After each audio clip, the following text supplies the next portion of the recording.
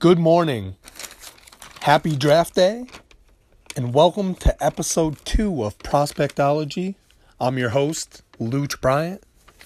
Today's episode, I want to talk about some of the offensive line prospects I didn't get to in the first episode. And by the way, if you haven't checked out the first episode, shame on you. Go check it out now. Back to what I was saying. I want to check out 2 prospects that I didn't get to last episode, but I think you'll like. And the names that I'm going to say you probably haven't heard of yet, but here we go.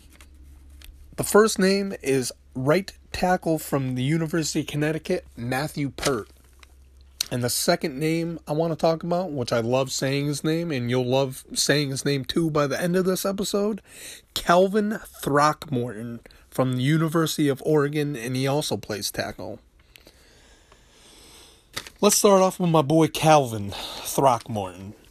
His teammates used to call him Doc Throck because he had a 3.8 GPA in school, and he also made the All-Academic American team. So not only is he smart in the classroom, he's smart on the football field too. Some of his measurables, he's number 54. If you want to go take a look at him, got some good game film out there. He's 6'5", 317 pounds, so he's a big boy, as most of these players are. His hand size is a 9.5. He's got a 32.5-inch arm length, which isn't bad, but not great. He ran a 5.57 at the combine. We're only looking at 20-yard split is important for an offensive lineman. You want to see how explosive his lower body is, how quick he can get out of his stance. But anyways, the games I watched were Auburn, Washington, Utah, and Colorado. And some of the notes I have on him, he's strong and tough. You see him throw his body around a lot, and he's not afraid to get into the thick of things. He has high football IQ. He knows where to go, how to move, what techniques to use in his footwork. He has controlled steps. He's not the most mobile or athletic ability. He doesn't have a lot of that, but he knows what he can do well and what he can't. He uses short, choppy steps to climb to the second level to cut off the defender and have that with his toughness. And he's got core upper body strength. His arm length isn't that great, so he needs to be technically sound in other places to be able to leverage the defender to where he wants to go.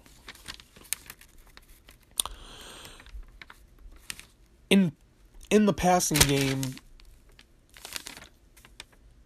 his kick slide can tend to be a little sloppy, and which gives leverage to the defensive end. He gets out of his stance too stiff,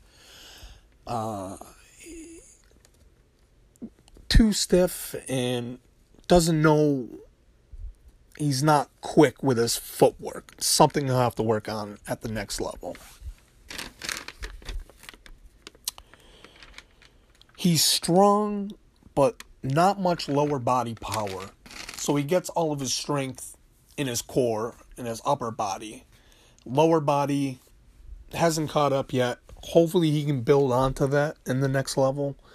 I see him more as a special teams backup type of role in the NFL to start off. Not saying he can't become a starter, but I think the path to becoming a starter is a little difficult for him. He'll make his bread and butter with being on punt protections, extra points, occasionally starting a game or two at guard, center, tackle, which he's played 4 different spots and started at in college.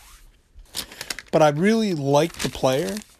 I don't love the fact that he's very stiff and he can't really move fluidly, which will give him problems, but he knows what he can and can't do well. That's why he's always smart and technically sound of where I need to be at this time to be able to complete my assignment along the offensive line. And the rest of his offensive line teammates, it's a pretty stout offensive line they have at Oregon. And in episode 3, I'm going to talk about one of the bigger and their best offensive linemen there. But a lot of talent on that offensive line. A lot of smart, big, physical offensive linemen there. Next player I want to talk about, he's homegrown. He's from the University of Connecticut. And yes, I know all of you probably say, well, UConn, they suck. But he's one of the many little bright spots they had on that football team. The team itself might not be that well, but when you're watching game film, you definitely see Matthew Pert on there, and he's their right tackle.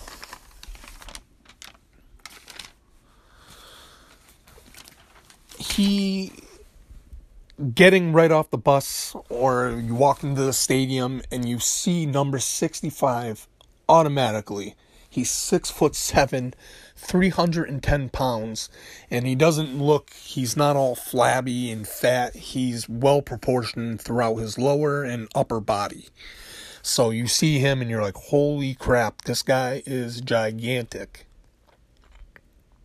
And for his size, he's got great mobility. He's very fluid. He can get down the line of scrimmage in a hurry and screens, traps, pulls. He has the prototypical size for a starting tackle in the NFL. He also has swing tackle possibility. I think at the next level, he's going to start by being a swing tackle. He can play either left or right tackle in a hurry if you need him for a game or two, and slowly develop into a starting right tackle or left tackle, wherever you want to put him. But he has great size. He has very fast feet. He can get out in a hurry. Keeps his shoulders parallel to the line of scrimmage. Can get out in front of a defender. He has good change of direction in the passing game. He is able to mirror the defender whatever way they go. His feet are so quick that he can follow them instantly. Not saying that he's going to win most of his battles one-on-one. He's fairly new to the position, so there are going to be some technical flaws and things that he needs to work on, one of them being strength. He can afford to put on some good muscle weight and really put on some strength, and which will help him be able to get the best out of his mobility and fluidness, because he has all the traits there to work on. He started all 4 years in school, so he has durability. He's not one that misses 3 or 4 games at a time because of an injury or a nagging injury. He started all 4 years at the University of Connecticut, even though doesn't have a lot of reps at tackle or in general playing football. He tends to get overextended when in the running game. He can try to bully people with his length because he's got long arms, but he can't depend on that all the time.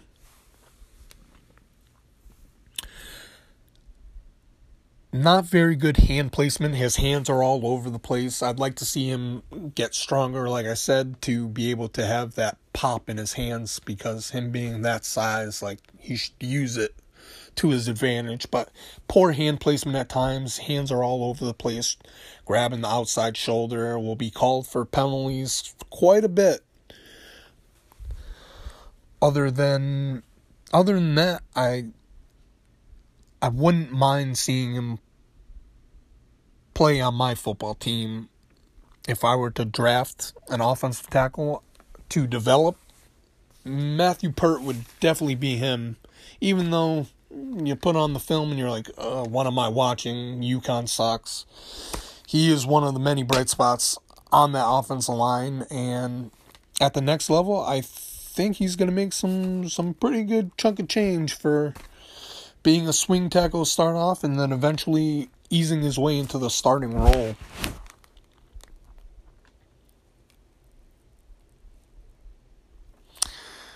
He can also learn to be more violent with his hands. For him being as big as he is, you want to see that tenacity, that meanness, that mean streak. And if he can develop that, watch out. Because if he gets his hands on you and has that strength and hand pop, you're done. He's got total control of you. Other than that, I wouldn't mind seeing him get drafted somewhere between low second, third round. I have a 2-3 grade on him, a second, third round grade on him. I would love to have him play for my team if I owned a team. He would definitely be on the radar.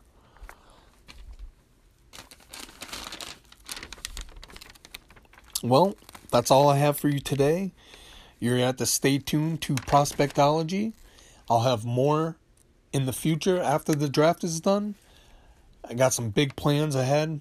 Going to be taking a look at some of the top and mid-level prospects coming out in next year's draft, if we even have one. Other than that, I want to thank you so much for watching and listening. I look forward to talking to you all on episode 3 of Prospectology. I'm your host, Luch Bryant. Enjoy the draft, everyone. Talk to you soon.